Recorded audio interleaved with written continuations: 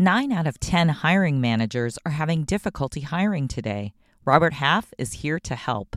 At Robert Half, we know talent. Visit roberthalf.com today. You're listening to Numbers by Barron's. It's Thursday, April 13th. I'm Jackson Cantrell here with the numbers you need to navigate the markets this morning. Our first number is 5%. That was the March Consumer Price Index reading. It's down from February's number, which saw prices rise 6% from a year earlier. On the surface, it's a considerable slowdown, but much of that is owed to falling energy prices. Core price growth, which excludes food and energy, remains strong due to gains in shelter and other services. Core prices climbed 0.4% in March and ticked up to a 5.6% annual pace. That's up from February's core inflation annual pace of 5.5%. Despite core price growth, the new data provided some hope that inflation could be moving in the right direction. Growth in rents decelerated by 0.3 percentage points to a 0.5% monthly pace. As for specific categories, car insurance, household furnishings, and new cars all showed significant price growth. Among services categories, hotel stays climbed 3.1% over the month, while transportation was up 1.4%, airline fares rose 4%, and daycare and preschool prices increased 1.4%. The result is a mixed picture for the Fed.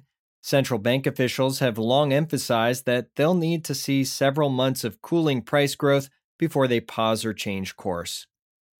The next number up is 17%.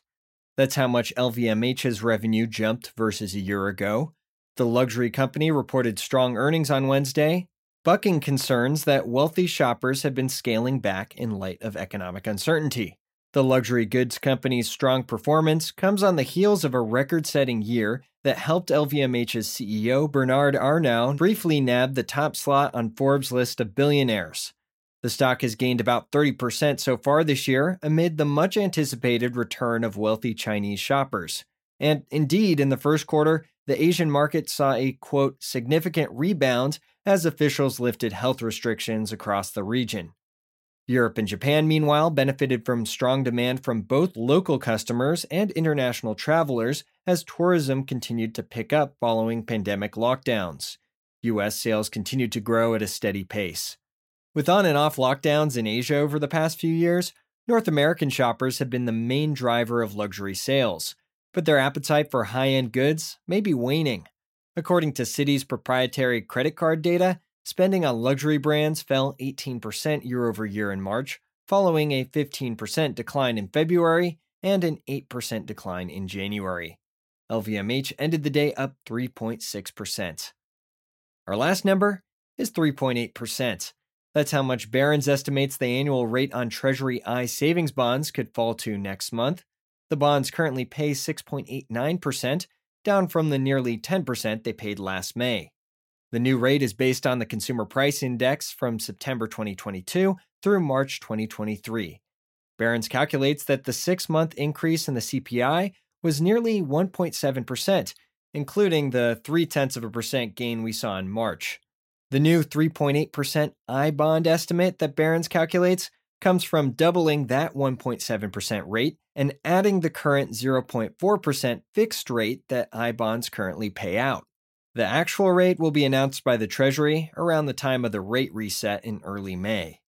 Investors may want to consider purchasing I-bonds before the rate reset next month to take advantage of the 6.89% rate that prevails for the first 6 months of the investor's holding period. And that's Numbers by Barron's for Thursday, April 13th. I'm Jackson Cantrell, and we'll be back with more numbers you need to know tomorrow. Have a great day.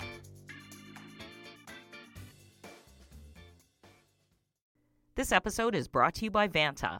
Vanta's trust management platform helps you quickly assess risk, streamline security reviews, and automate compliance for SOC 2, ISO 27001, and more.